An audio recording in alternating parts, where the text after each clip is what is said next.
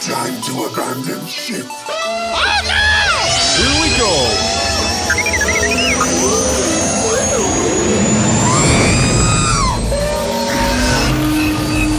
Can I persuade you to join us for a drink? It's a tradition. Here, here. Jar Jar, homie, my main man, quickly.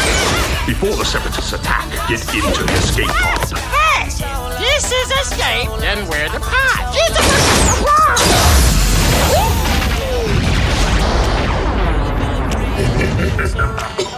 Welcome back to Star Wars Escape Pod. We got another Clone Wars talk episode for you guys. We're going over season 5 episodes, season 501, 514, 515, and 516. That's episodes 101 through 104. Revival, Eminence, Shades of Reason, and the Lawless. We're going to be chatting all about this next amazing Darth Maul arc in the Clone Wars, and a great kind of finishing off point for season 5. We're almost done with season 5. We got one more arc to go. Let's chat about it with Diego.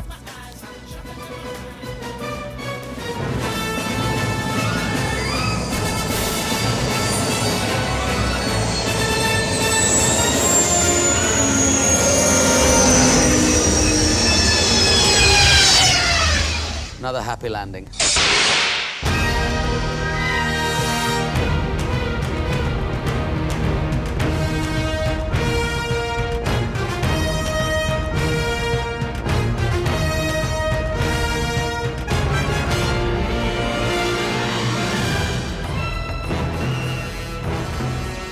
The end of the war is near, Diego.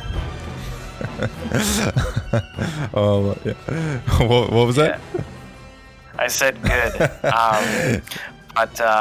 Yeah. Wow. So pretty sweet arc. I would say.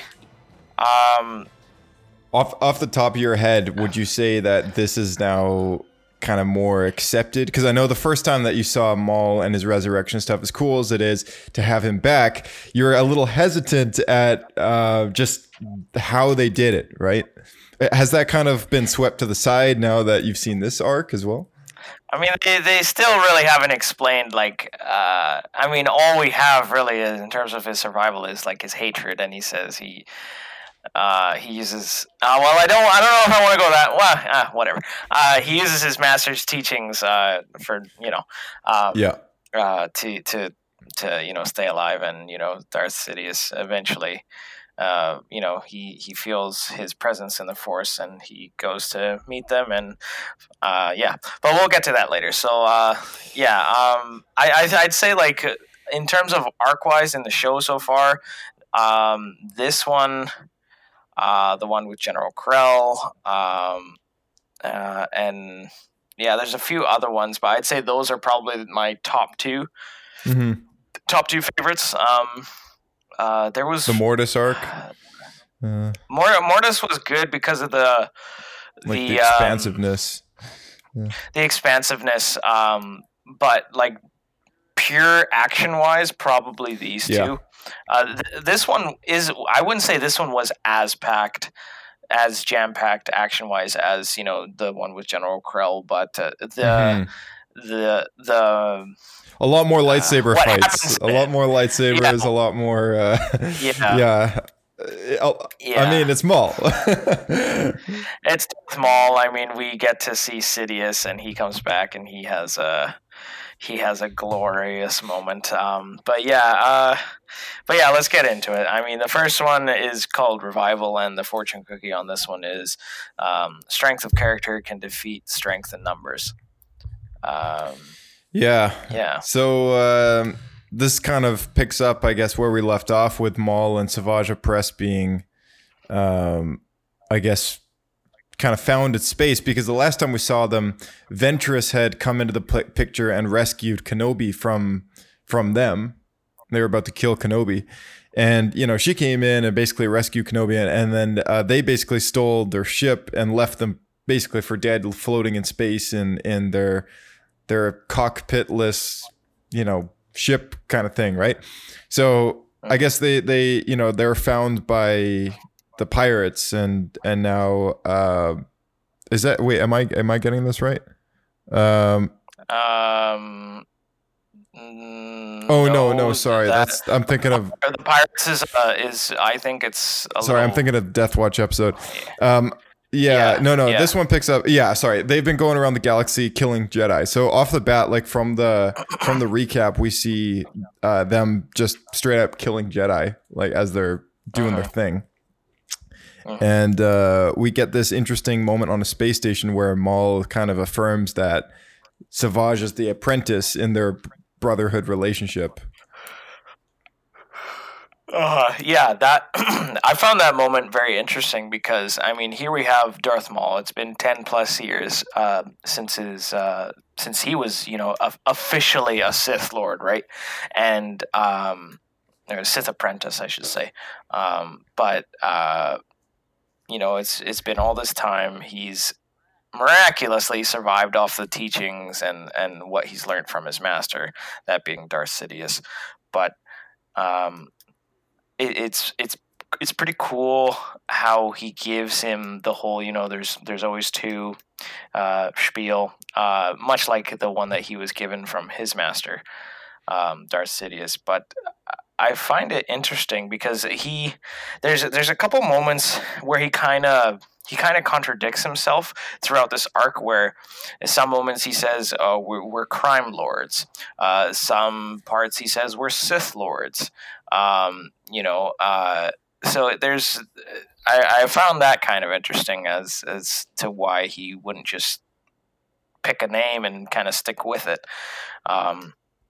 But yeah, this one was.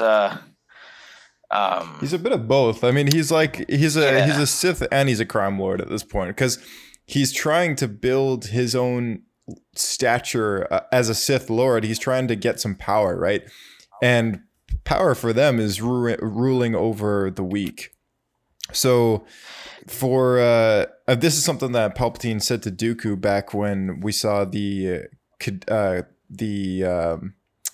Kadavo arc, where they took all the Twi'lek slaves and everything like that, all the Zygerian slavers. And Palpatine says in a hologram to Dooku, he says, long have Sith empires been built upon the backs of slaves. And this is exactly what Maul and Savage are trying to do. They're trying to accomplish building some sort of level of power that they can use against the Jedi, which at the moment they're scraping the bottom of the barrel looking for resources like money, and they're stealing stuff, and like they're really like kind of desperate because the Jedi are hunting them, and that's all that they got is just them and just whatever they can find by stealing and stuff like that. So they're like, okay, we need to like come up with a plan. Maul kind of just takes the lead. He's like, this is going to be my plan. You're the apprentice, and we're going to go hire ourselves some pirates or something like that because this needs to kind of expand beyond us too. Yeah, and it really transcends from like bad blood and just wanting revenge to like, no, I want revenge, but now I want to perhaps get back at some other people. Perhaps I want to do my own thing. But there was an interesting quote that Savage and there's an exchange between Savage and Darth Maul. One, I think it was Savage Opress. He says, because they hijack this pirate ship, right, and they get this, they find a whole bunch of loot, right, and they steal it, of course, and he says something along the lines to Darth Maul that we're rich, and Darth Maul cleverly says back, true fortune, it will be the demise of Obi-Wan Kenobi, not credits and chips. So I found that pretty cool. But there was also one more quote. I think it was in this episode, or no, but it has something to. It's in my notes for another episode, but it also has to do with greed. They eventually fight. This time it's Savage Opress, Darth Maul, Obi-Wan Kenobi, and that other Jedi's name I don't. Oh, Adi Gallia. Yeah. So they fight. Savage Opress kind of guts her. With his massive, with his her. horn. Yeah, that was a pretty brutal kill. Yeah, that was barbaric. Yeah, and like you could see her like kind of being really winded from that. Like while she was going down, she was like gasping for air. That was quite a lot, you know? Yeah, exactly. Like this arc has a lot of those kills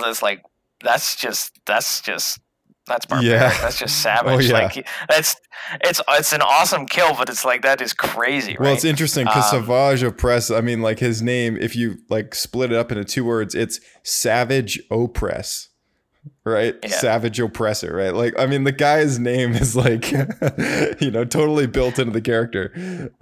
Exactly. Yeah, I mean, the guy's just savage. Like that's, but I mean, it's pronounced Sauvage, but it's savage.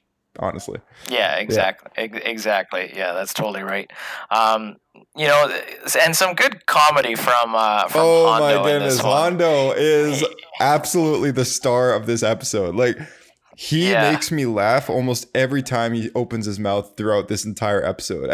As kind of gruesome and dark as it is, he's just this guy that is just so funny. Like he's just so ridiculous and so out there that anything he does and says, it's golden.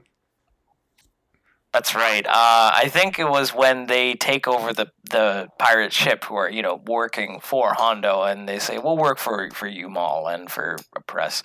And then they kind of have a conversation with Hondo over hologram. And I think Hondo says, like, a betrayal. Like, I'm so proud. My men betrayed me. Yeah. Traitors, thieves. I'm so proud. Yeah, exactly. Yeah, he's a loopy one, Hondo. I swear, man. Like he's the most bipolar one on this entire show. Like he's happy one moment, and then he's like completely like side of the coin. Like we've definitely had discussions about that when he was like befriending the kids, the little younglings, right?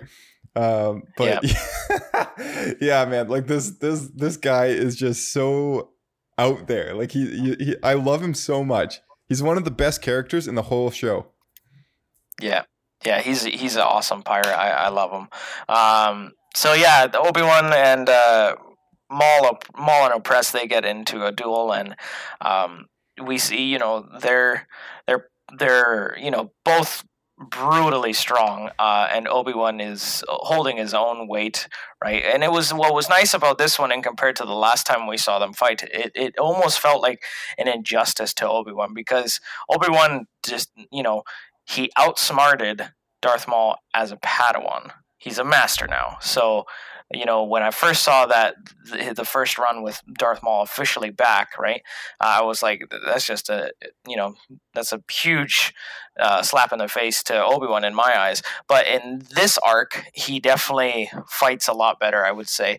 Well, he wasn't taken off. Like that's the thing. That's what I mentioned last time as well, because I know that you're not a huge fan of the fact that Obi-Wan got taken down so easily, but he didn't expect Savage Opress to like pop out and like.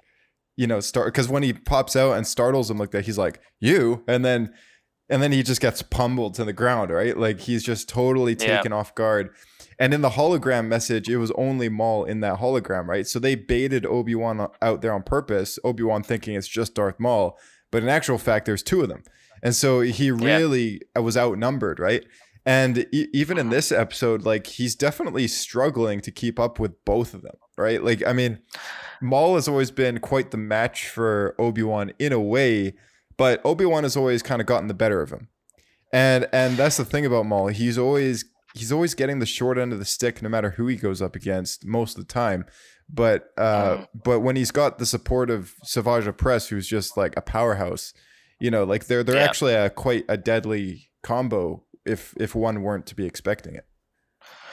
That's right. But again, by you have and this is what I said, because like in the fight scene, they're having a clash between the sabers, the classic Star Wars clash, and it's both of them, and Obi-Wan's to a wall, right? And then he just does this move where he goes underneath and cuts Savage's arm off, and that moment is just another, it's like in The Phantom Menace, brain over brawn, right?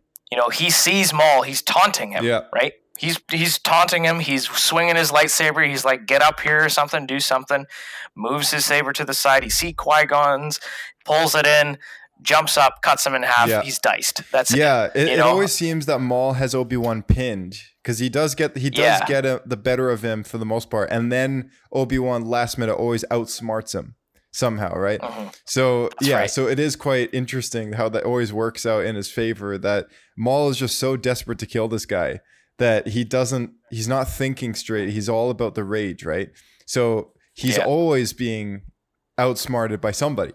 And he's and Sam Witwer, the guy, the voice behind Maul, I mean, he put it in a way that isn't like, it's the best way that I can put it as well, I guess, is Maul's this character that's always trying to like push this boulder up the hill, and every single time, like, it just keeps on rolling back down again, and like, the guy is just destined to fail every single time. I mean, it's just in his nature. That's right. And he's not the only character who, kind of pins Obi-Wan and he gets the better of him, like Episode 3. I have the high ground. Don't try it. Just underestimate my power. It takes all of his limbs off, right? That's another thing. Yeah, because Anakin technically lasts longer in that fight, right? Like, he's definitely on top of Obi-Wan in the battle, but Obi-Wan outsmarts Anakin, and then gets the better of him. So that's kind of Obi-Wan's thing, is he's always outsmarting his opponent, and that is a very, it's a very good quality to have as a swordsman, because you're definitely, if you're not in the position of overpowering your opponent, then outsmarting them is the only way you can win. That's right. I mean, not to kind of say that he's not the most powerful. I mean, he's a Jedi Master. He is powerful, but in terms of just straight power, he's not at the height of that list. I mean, I would say Anakin is probably closer to that list as far as Jedi go. But yeah, every time he's pinned down, he outsmarts them, right? Jango Fett, he throws a tracking device on the ship as they leave. Exactly, little things like that. Yeah, because let's not forget that it was Anakin who kills Count Dooku in Episode 3, not Obi-Wan Kenobi. Obi-Wan is taken out, like, it gets knocked out. If it wasn't for Anakin, Obi-Wan would be dead. So, like, it is true. Like Obi-Wan, he's a smart guy, but he's definitely not the absolute best Jedi fighter out there. And his outsmarting techniques are kind of what is a big feature for him. So I think that's why it's so important to kind of remember. I know you're not a huge fan of it, but like I think it's a very important moment for Obi-Wan, because in that moment that he gets surprised back in those first episodes that we saw Maul return, he's the one that's being outsmarted. So now he has nothing going for him. He's outsmarted and he's outpowered. And it's only due to Ventress coming in that really saves his skin, because like the guy is like completely helpless at this point. So like it's nice to see him in a different position in this episode where he's able to actually like be prepared, and he's the one that's hunting Maul down. So now we're watching where we want him to be, which is like on top of his foe kind of thing, right? That's right. Yeah. And I think that, when eventually, I don't know if it's in this show or in other shows or whatever. Eventually they will fight again one-on-one, just how it was in the beginning. The result of the fight, I don't know, but I'm pretty sure that they do come together once more. But that's pretty much all I got for this one, other than one last interesting point. Obviously Savage and Darth Maul, they've made themselves present Palpatine can feel it after a quick little briefing of what's going down. Palpatine just says to everyone, don't worry about it. They're, they're not. We should focus on Count Dooku. Let's focus on the war. And then the Jedi leave the room, and then he has that sinister smile. He's always trying to get the Jedi to refocus on the Clone War. He's like, what? Let him play with the rebel. It is no significance to the Senate, and it's just it's just like, ugh, this that guy again. Let him play around with his pirates and stupid stuff, right? Like he's no match for the Republic Army, or he's one dude in like a galaxy of billions, right? Like he's no threat. Like Palpatine does not feel any fear about Maul's return at all. He's like, if he becomes a problem, I will deal with him. But he's not obviously telling the Jedi that. He's just like, he knows though, if he does do something about it, it'll get done, right? And Palpatine knows. He's like, okay, if this guy becomes a problem, I know he's thinking like, I'm gonna deal with it, but I want the Jedi in the position where I put them, which is to focus on the Clone War, which is part of the grand plan that he has in place, right? So that is a very important moment to note, is that very last conversation there. So that leads into the next episode, which is called Eminence. Yeah, so fortune cookie on this one is one vision can have many interpretations.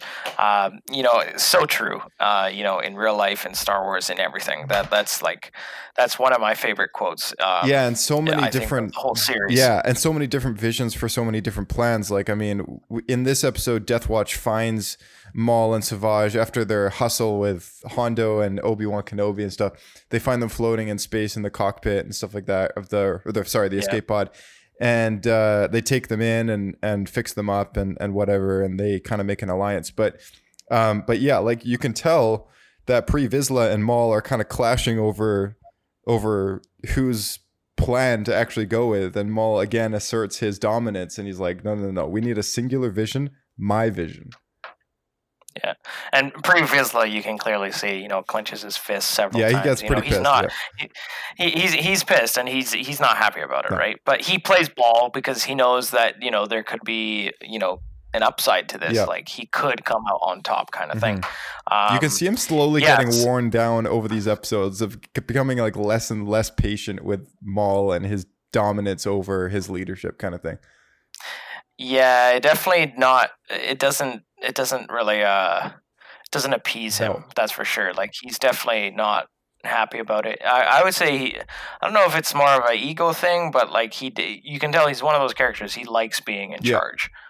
Which is why he wants Mandalore, and it probably makes sense because he wants to be in charge of Mandalore so bad, and we've seen that how many times throughout the show now. Yeah, and that's the entire purpose of this character. Like when we first met Pre Vizsla, he was making deals with Count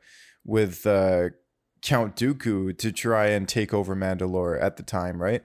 So this has been a constant struggle of his to try and undermine Satine and gain control over Mandalore.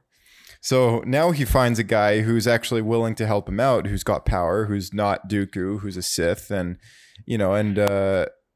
Bo-Katan is a little resistant at first, but then Maul kind of, he backs up his like ability to give them what they want, kind of thing, and then they're basically like, okay, we need some allies, and Maul's vision consists of a unified crime syndicate, which brings in the Black Sun, the Hutts, the Pike Syndicate. Am I missing anybody? They basically have this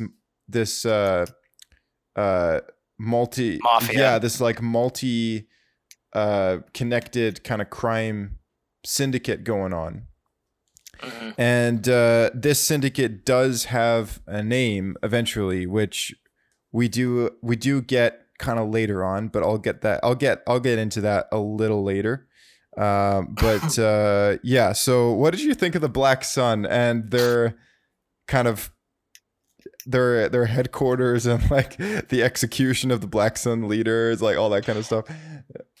Yeah, I mean that was an embarrassment for the guys who actually like looked up to the guy, right? Because you have, it doesn't matter what syndicate they're from, right? The guys who are kind of like taking orders from the head honcho, if you will, like they they fear him in a sense. But then some random pirates, you don't even know who these guys are. They just have red lightsabers. Like, oh, they must be a big deal.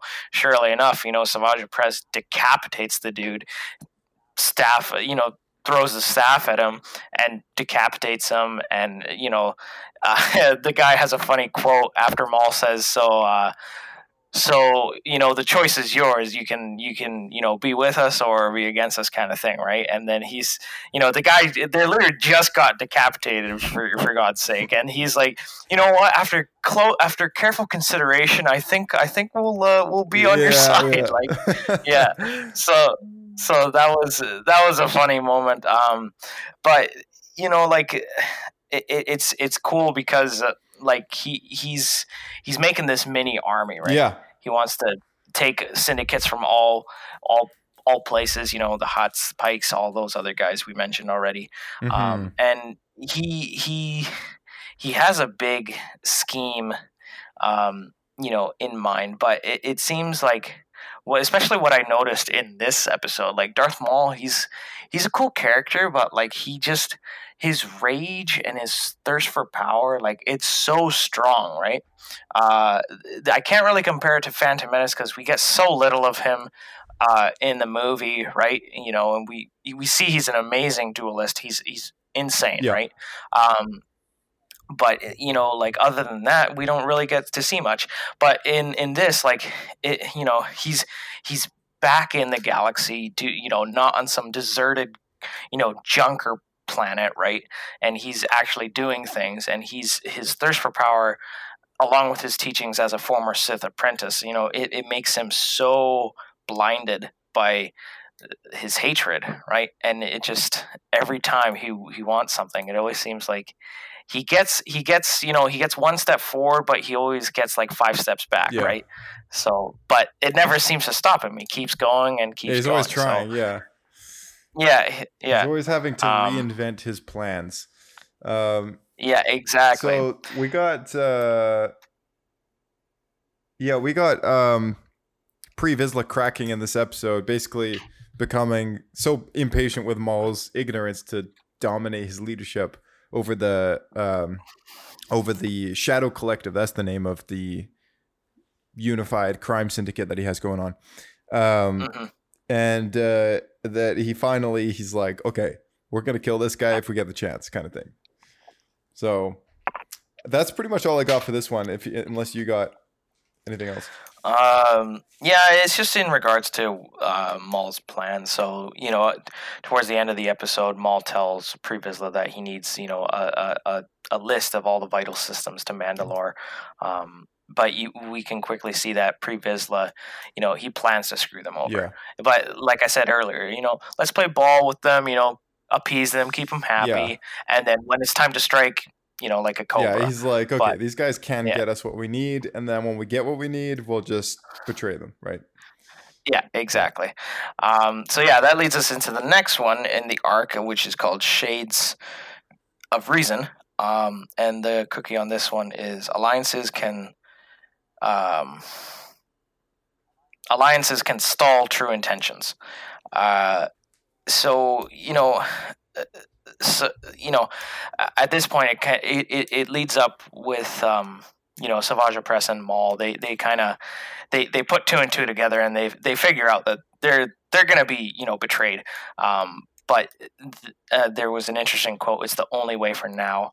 And it's so cool to see just how twisted everyone is. Like this guy, he's like, all right, I'll play ball, but when it's your time, you're done. And same thing there. Like they know that they're going to be screwed over by this guy, but they're like, let's play ball and then we'll strike. We're more powerful anyways, right? Kind of thing. Yeah. So, there's so much, everyone's twisted, right? And it's just great. Yeah, you like it. I mean, you're a big dark side guy. Like you really like episodes like this when it comes to like just a bunch of bad guys all like going at each other, and it's super dark and twisted, and like I really like these ones. I love it because it's like, it's just that everyone's so mad and pissed off at each other. Like the hatred just like takes everyone from within, right? And it just, the whole situation implodes on itself. So it's awesome. A couple of interesting quotes. Maul likes Savage Opress's greed as motivation, and he says to him, "You've learned well, my apprentice." Yeah. And it's, he's really taken on that master role, right? Yeah. But it's funny how a lot of the times, he's, what he's facing, Obi-Wan Kenobi, or he's, facing a Mandalorian, he can do so much better. And I think, I don't know, I think Maul, in a sense, is he blinded by rage? Yes. Does he have a lot of hatred? Yes. In a way, is he more powerful? I don't really know. I can't really say. I mean, he doesn't have those spider legs now. He got somewhat normal robotic legs in the last episode. So, he's definitely not someone you want to mess with, right? But I think he's just in the shadow of his former self. Because you look at Phantom Menace, easily one of the best fight scenes, right? Just the three of them, Qui-Gon, Darth Maul, and Obi-Wan, right? But we can see how he's wielding that staff saber, and he's doing amazing, right? And in the show, he's only got the half that he lost in the movie, and he's still powerful, but he's not his former self. Yeah, he's handicapped. But I mean, you'd think if you're so blinded by rage, you should, in a sense, be wicked powerful. I mean, look at Darth Vader. Yes, he's 90% robotic at that point. But I mean, look at Rogue One and that scene. Look at some of the video games. I mean, he's not a guy you want to mess with, right? Yeah, I think that's the one thing about Maul that I mean, he's a powerful guy, but at the same time, even though he had that one victory against Qui-Gon Jinn, he still failed. He still failed to kill both the Jedi and assassinate the Queen, and that was his mission, right? So he still failed that mission, even though he killed one of the Jedi and it happened to be the Master. He still failed, and I think that's the one thing about Maul, is even though he has minor victories, he's always falling down. He's always getting pushed down that hill again, because no matter how hard he tries to climb to the top, there's things that are always getting in his way. There's people that are always going to overpower him, and this is it's a great example throughout most of the time that we see him in this show, is that every time we see him, the guy's got a brilliant plan, and then something gets in his way, and he just doesn't make it anymore. Or someone overpowers him and ruins his plans, or something like that. That's just the nature of this character. And as cool as he is, and as amazing as he fights, and as great as his minor victories go, killing the odd Jedi here and there, he's killed a few at this point now, and with Savage and stuff like that, and also Qui-Gon and all that 10 years ago. Even though he's got these minor victories, he also just always fails. Something always gets in the way. So that's the one thing about this character that is inevitable. Yeah, and it kind of sucks, because there are certain characters that they last so long, right? I mean, Palpatine is the epitome of this example, right? You have Darth Maul, who's I almost want him to I want him to assassinate the Queen, right? I want him to do all this stuff, but it's always one step forward, 10 steps back, right? Yeah. Whereas Palpatine just sits in the corner, twiddles his thumbs and just watches everything crumble in front of him, right? And he lasts so long. Don't get me wrong, I love Palpatine, amazing character, one of my favorites. But I mean, he just for doing how little he does action wise in the movies, different story for the show. But he's the Phantom Menace. He's a Phantom Menace. He's the Phantom Menace. He works with what he's got, and I think that's what compares to Maul. As far as Maul goes, he's a guy who's trying so hard, and he just always fails. Palpatine things get in his way, but the guy always comes out on top because because he's the one who knows what he's doing. He's the one that can work with failure. It's not his failure because he turns whatever kind of minor obstacles get in his way into an advantage somehow. Like he uses the victories of his enemies to his advantage. And all the time we see this throughout the show, and even when the Jedi have small victories, and he says to Dooku at one point in the show, I forget when, he says, allow the Republic this small victory, my friend, after all, like, this will work out in our advantage down the road, or something like that. I think it's in one of the first, it might have been the theatrical release when they finally returned Rada to Jabba or something like that. I think it was back then, all the way back then. But yeah, like, it's a good example of like how Palpatine is the kind of guy that's completely the opposite of Maul. Like, Maul's this really cool, sweet character, but he's always failing. And Palpatine is just the master behind the scenes that knows what he's doing, and he's always coming out on top. Yeah. Yeah. And, I mean, those guys, like, amazing, but kind of robbed of a lot of potential. But you know what? I think the big difference between them, patience. Yeah. Maul, powerful, whatever. No patience. Wants it all right away. All rage. Palpatine's got all the power, all everything. He's got the patience too. He just sits back and lets his puppets do it for him, right? So again, brain over brawn. Pre Vizsla, he kind of fake arrests all the like crime lords of these syndicates, like the head honchos who basically infiltrate and take hostage the people of Mandalore, right? Lots of people. The Duchess Satine gets thrown in jail and all that stuff.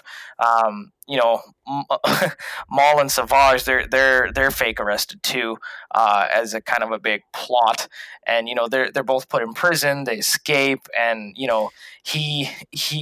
Darth Maul looks to make use of who he can find in the prison cells, right?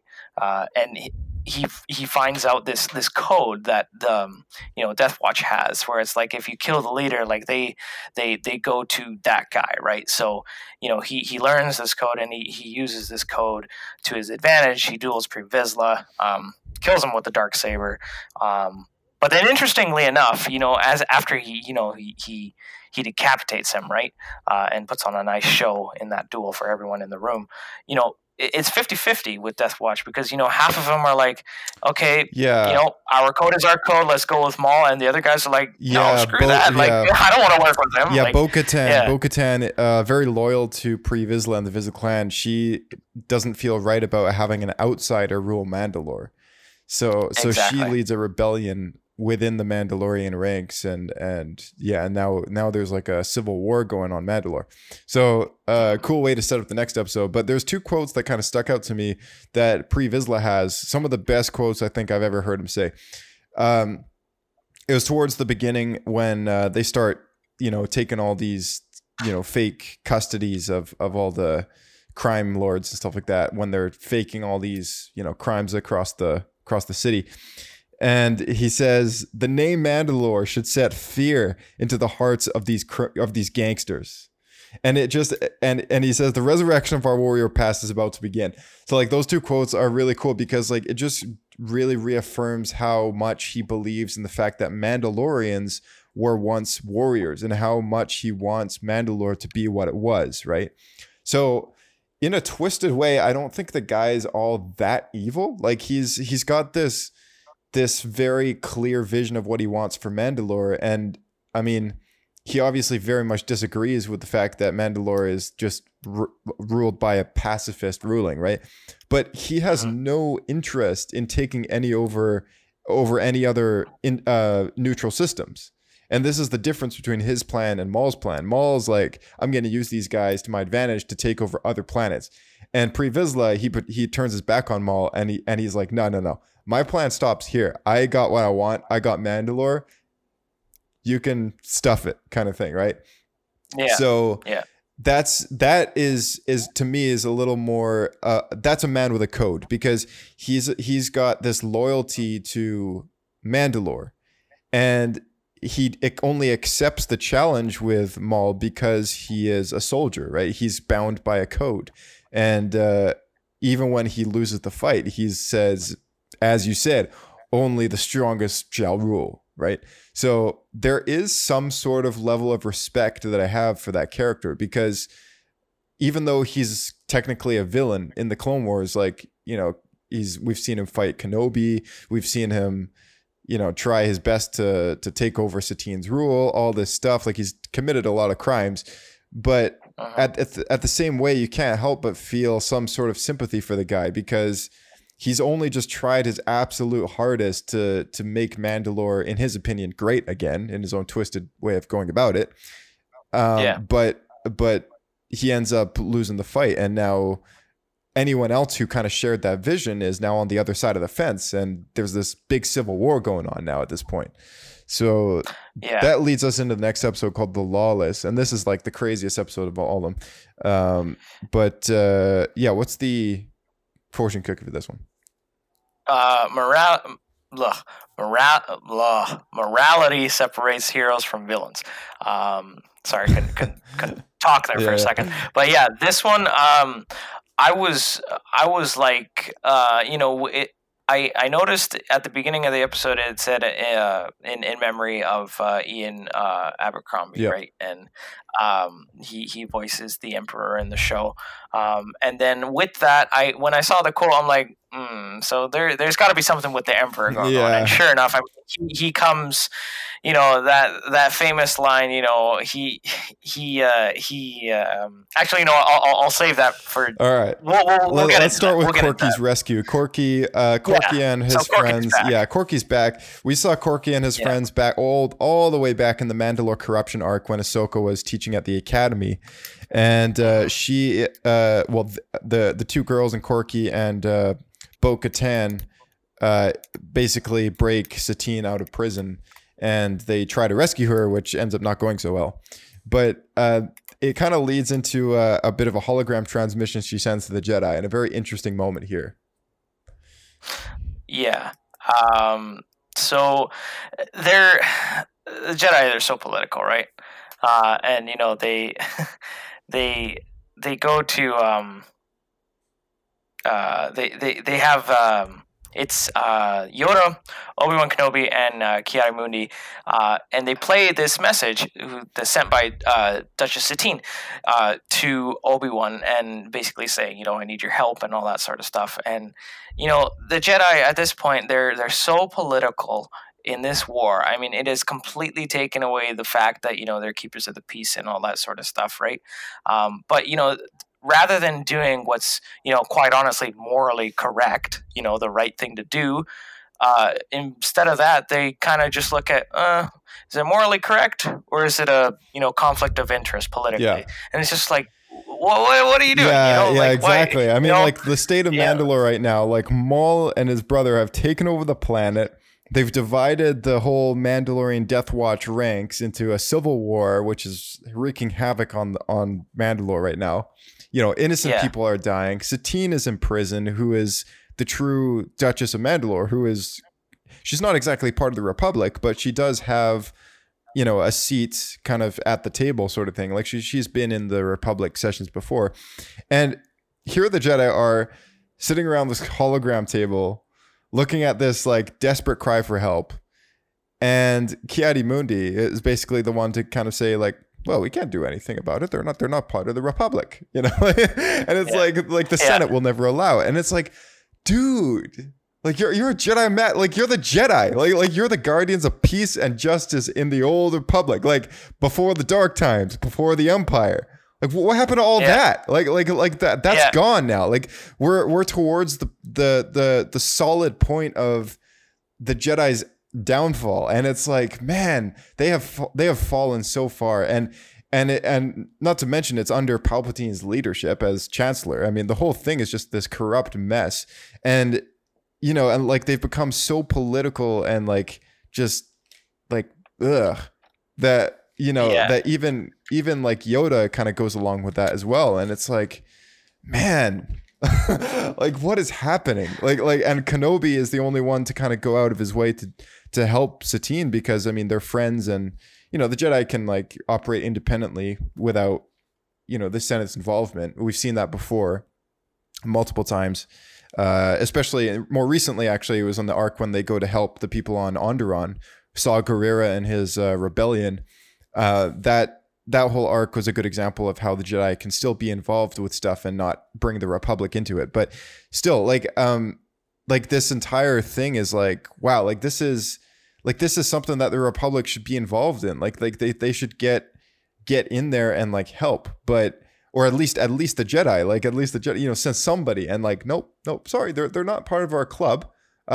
Let's just watch from the sidelines, and if it gets worse, maybe we can pass a bill in the Senate, and you know. And Obi-Wan is like, well, you know how long the Senate will decide something, right? So he kind of goes out of his way to help. But I can only imagine Anakin's rage in this kind of a situation. Like, this is the kind of situation that Anakin sees how stupid like the Jedi are, and like how in his opinion, like the Jedi are evil. And it all goes back to that, right? Like this is one of those full round circle events right here. That's like, wow, like that's really like the Jedi are supposed to be good guys. Like, what happened to that? Yeah, and you know, it just sucks because at the end of the day, they mean well, but they're so past the point of, you know, the whole, you know, idea of, hey, why don't you think for yourself kind of thing? Yeah. That's gone. I mean, they're just totally being puppeteered by Palpatine, and they listen. That's the worst part, right? It's everything in the war. The war itself, it's all due to Palpatine. But you know, it all kind of goes under the rug. It's right. They can practically taste it. It's so close, Yeah. but it just over their head, right? And oh man, it's annoying, but like it's a great story, but it frustrates me, right? But yeah, I mean, Maul kills Duchess Satine, and you know she tells Obi-Wan that she always loved him no matter what, kind of thing, and that you can tell that kind of cut deep for Obi-Wan. Yeah, Maul wants him to suffer and just, you know, sit in his rod of pain kind of thing, you know, like that's his way of destroying Kenobi. He doesn't want to just kill the guy. He wants him to suffer as he's suffered. And this is why we constantly see Maul, like I think this is like the third time or something, or it was like the second or third time now that he's had Kenobi in his grasp. Could have just killed the guy.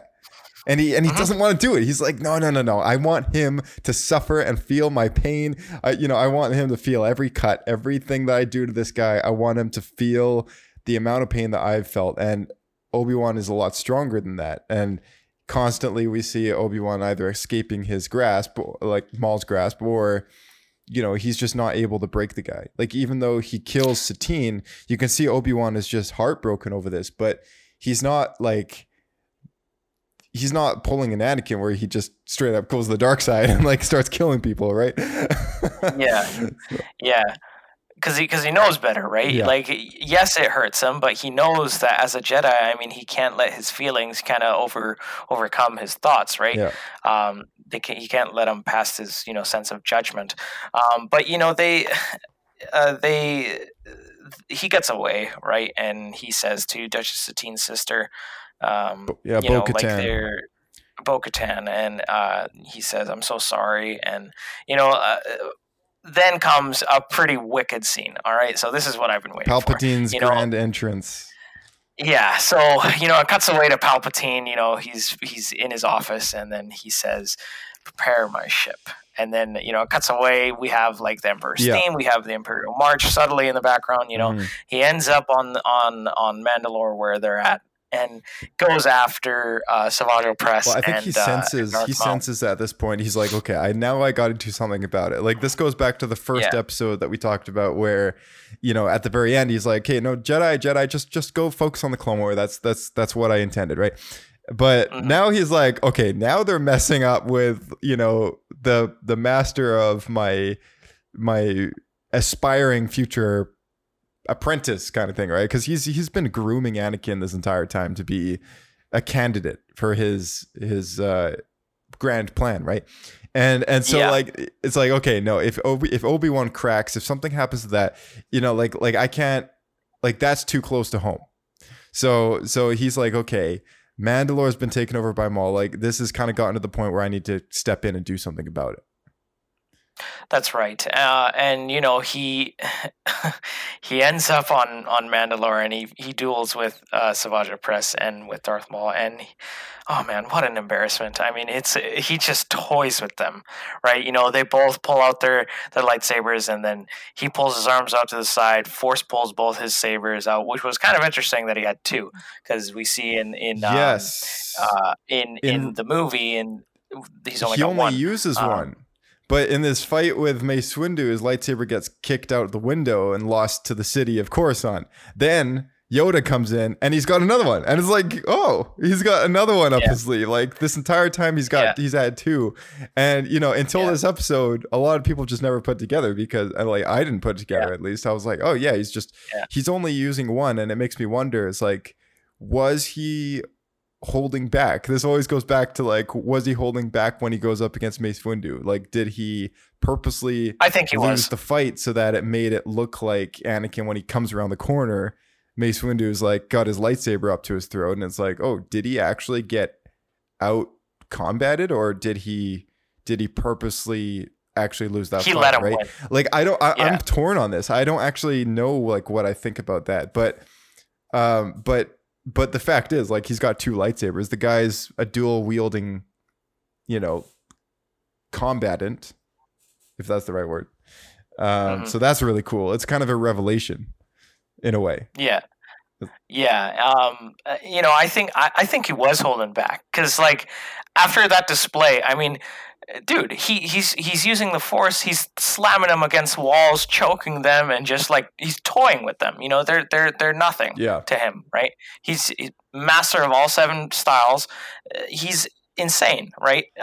And like you said, I totally think that duel with Mace, like, it would have been over way quicker. Yeah. I mean, we see it at the beginning of the fight. Those 3 other Jedi that he pops up with, he's just like 1, 2, 3, done. Yeah. It could have been 4, Yeah. but he decided to stretch it out for Anakin to conveniently arrive, because he changes his mind, right?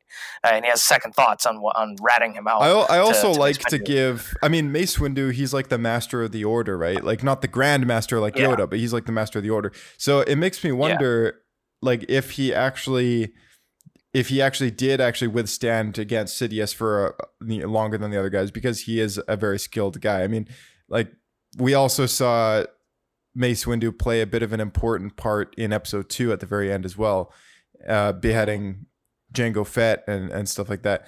And then throughout the Clone Wars, he's actually been quite a powerful guy as well, like in combat. Like we've seen him on the Ryloth arc when he helped take over Ryloth again. There's a few other times we saw him. So like every time he shows up though, like the guy's got some pretty intense level of power. And I think as far as I'm concerned, I like to give Mace Windu the benefit of the doubt as to say that he actually did last that long due to skill, not just because Sidious was holding back, but probably because he is able to like withstand Sidious for that amount of time. Whether or not Sidious allows him to kick his lightsaber out the window, that I'm still torn about. I'm still wondering if that was intentional, or if he allowed that, or if he actually, happened to give up his saber to lose that fight on purpose. Yeah, that's a good point. But I mean, like I was saying, I think he could have stretched it out. But I mean, there is quite a big possibility that it's Mace Windu. He's one of the top lightsaber duelists in terms of the Jedi, right? You have Yoda, you have Mace Windu, Anakin. Those guys are pretty top tier. Mm-hmm. And then, but I mean, Darth Sidious, he's got all 7 styles mastered, right? Like that's insane, right? I mean, and not even that, his Force ability, which kind of, I love Episode 3. It's my favorite of the prequels, but I mean, from what we see in the show so far, I think he was. It tops the movie, doesn't it? It tops the movie. Yeah. It does top the movie, but it's one of those things where it's brain over power. Because I mean, he totally could display all the power he has, but I've got Anakin now. He's the most powerful thing. Like, I don't have to lift a finger anymore. Yeah, exactly. So I mean, he just lets everyone do the work for him, right? But when it comes, it's so cool because when it's time for him to okay, Darth Maul's a threat, and his brother, they're a threat. I gotta go handle them. He just destroys them, stabs so fast. Yeah. Oh yeah, quickly, right? Stabs Opress in the chest. Defeats Maul viciously, and Maul of all people, Dude, he's displaying cowering in fear. Cowards, man. Yeah. He's just like, please spare me, Yeah. And then he's like, he has that famous quote. He says to Darth Maul, just before he shocks him with Force lightning. He says, "You know what? I'm not gonna kill you. Don't worry. I have other uses for you." So it's like he's just pulling another puppet, but reusing an old one that was in the trash. Now it's back, exactly. right?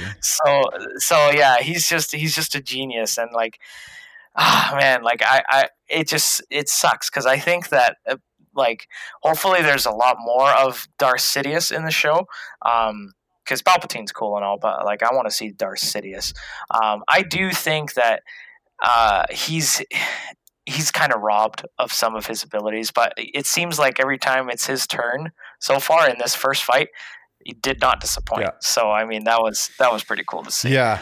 Yeah. I love that when Savage dies. We also saw this when he loses his arm to Kenobi, and when Darth Maul's robotic legs get shot at, you saw that the Sith, or sorry, the witch magic is kind of flowing out of him, almost like blood. It's just streaming out of the holes in his body and stuff like that. Mm-hmm. And it's Yep. I think you mentioned this as well, on one of the previous episodes that we did, about how he's just pumped full of magic, right? He's just the guy is artificially kind of been made into a monster, right?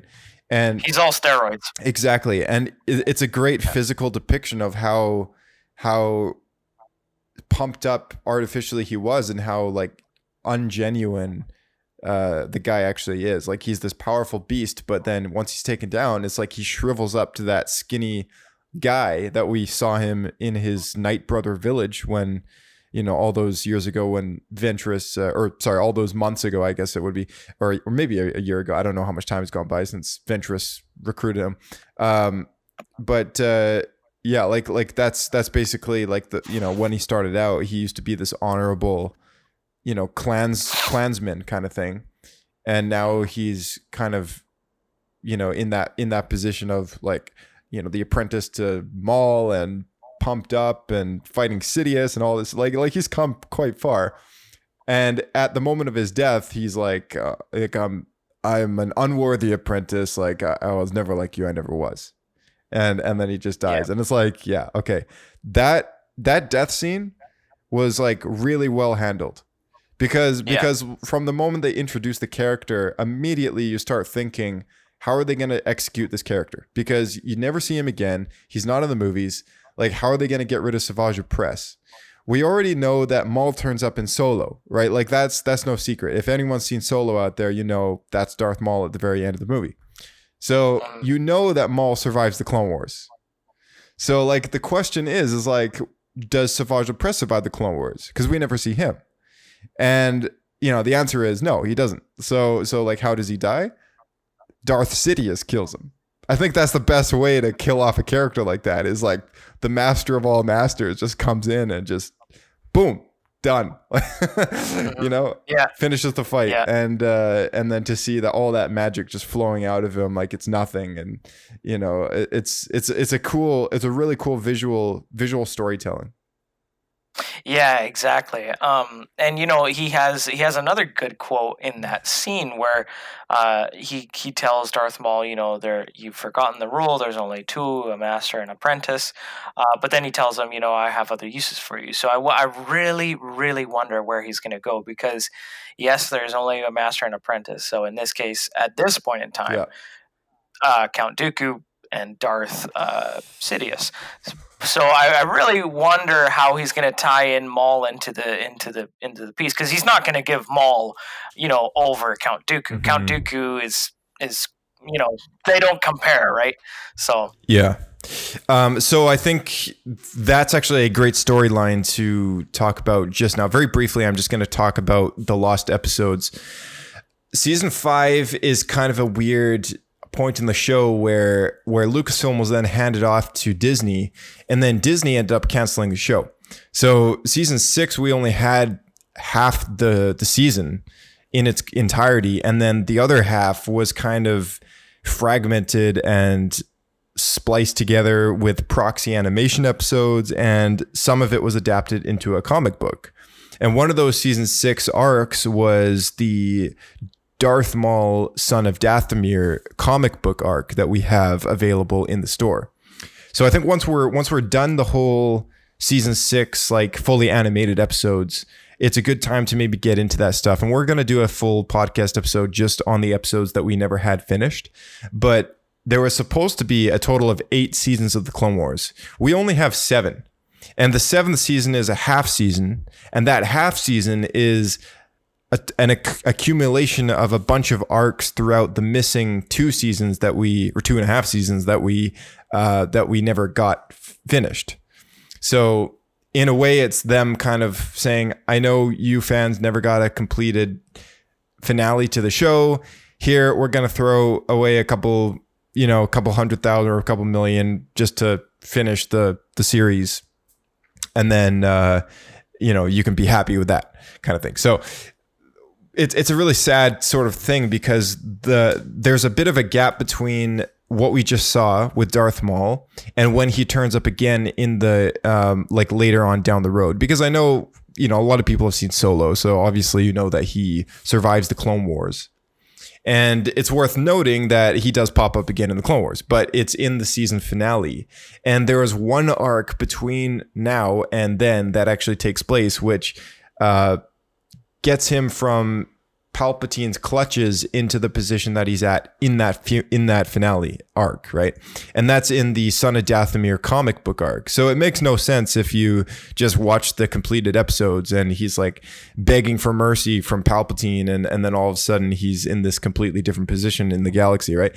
So minor spoiler there, but I mean, it's if you've seen Solo, again, I'm not exactly ruining anything for you, but yeah, it's worth mentioning that is the case, and we will do an episode covering all that stuff. There was also 8 episodes of season 7 that they adapted into a novel called Dark Disciple, and that covers Asajj Ventress's story, because I know it's been a little bit since we've seen her in the Bounty Hunter arc that she had with Boba Fett and Bossk and Dengar and all those cool guys.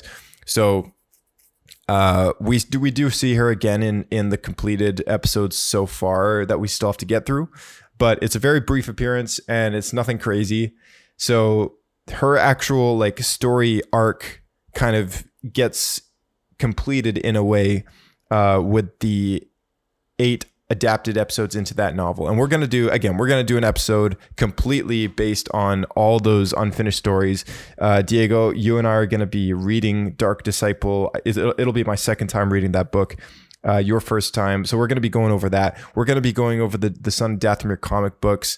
And for those of you following along at home, Dark Disciple, one of the best Star Wars books ever read. At this point in time, I would say the next time we watch Clone Wars, the next time we talk about season 5, the finale, the very last arc, season 5, it's safe to start reading that novel after you finish that season, okay?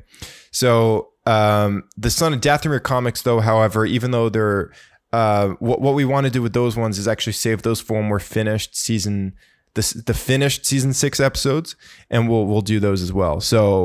So real quick, when we finish the next story arc, season 5, you can start picking up Dark Disciple and reading that. Then we're going to finish up season 6 as far as the completed episodes go. Then we can get into the Son of Dathomir comic books. There's 4 of them. If you're going out and buying yourself the trade paperback edition, then it's going to be all 4 combined into one volume. And it's a brilliant story. It's the gap filler that you need to make sense between now and the next time you see Darth Maul. And I cannot recommend it more than reading it in that particular order, because this is obviously a very important character of the show at this point, and we want to make sure that we are watching and / consuming this story in the best way possible, because we're doing this in order, right? That's the whole point of this chronological episode order. So that's all I got to say on that. But Diego, how about you wrap us up here? Yeah, well, thanks as always, guys. Really appreciate you guys tuning in, and stay tuned for more. Please stay safe out there. If you like the show, please give us a 5-star rating. Would mean a whole lot to us. Comments, questions, concerns, whatever you want to talk to us, shoot us an email, send us a tweet, and we'd be happy to talk to you and whatever you want to know. And yeah, thanks as always. I'll see you guys next time. All right, thanks, Diego, for coming back on the show. As always, we are getting closer and closer to the end of the Clone War. We have one more arc in Season 5, specifically an Ahsoka Tano arc, and a very, very crucial arc to her character story. One of my favorite arcs in the whole show, just for the intensity and the performance of the actors and everything, and just the emotion that's involved in that story, is one of the greatest story arcs I think they ever achieved with Star Wars: The Clone Wars before it was sadly canceled. But don't worry, we still got more after that. But as far as back then, when the show had reached a temporary end, the next arc would have been the last one that we would have had. It was the last one at the time when the show was quote unquote canceled, I guess. But we'll get into all that stuff again. We'll get into that later on. But thanks everybody for tuning in, and I hope you guys are all doing well. You can reach us at our Twitter feed, SW Escape Podcast. That's in the description below. And send us a voice memo to theescapepod@outlook.com. Looking for any feedback, or if you guys have any questions or comments on these episodes, would be great to hear from you guys. And if you have any feedback on the format of how we're doing this, then that would be much appreciated.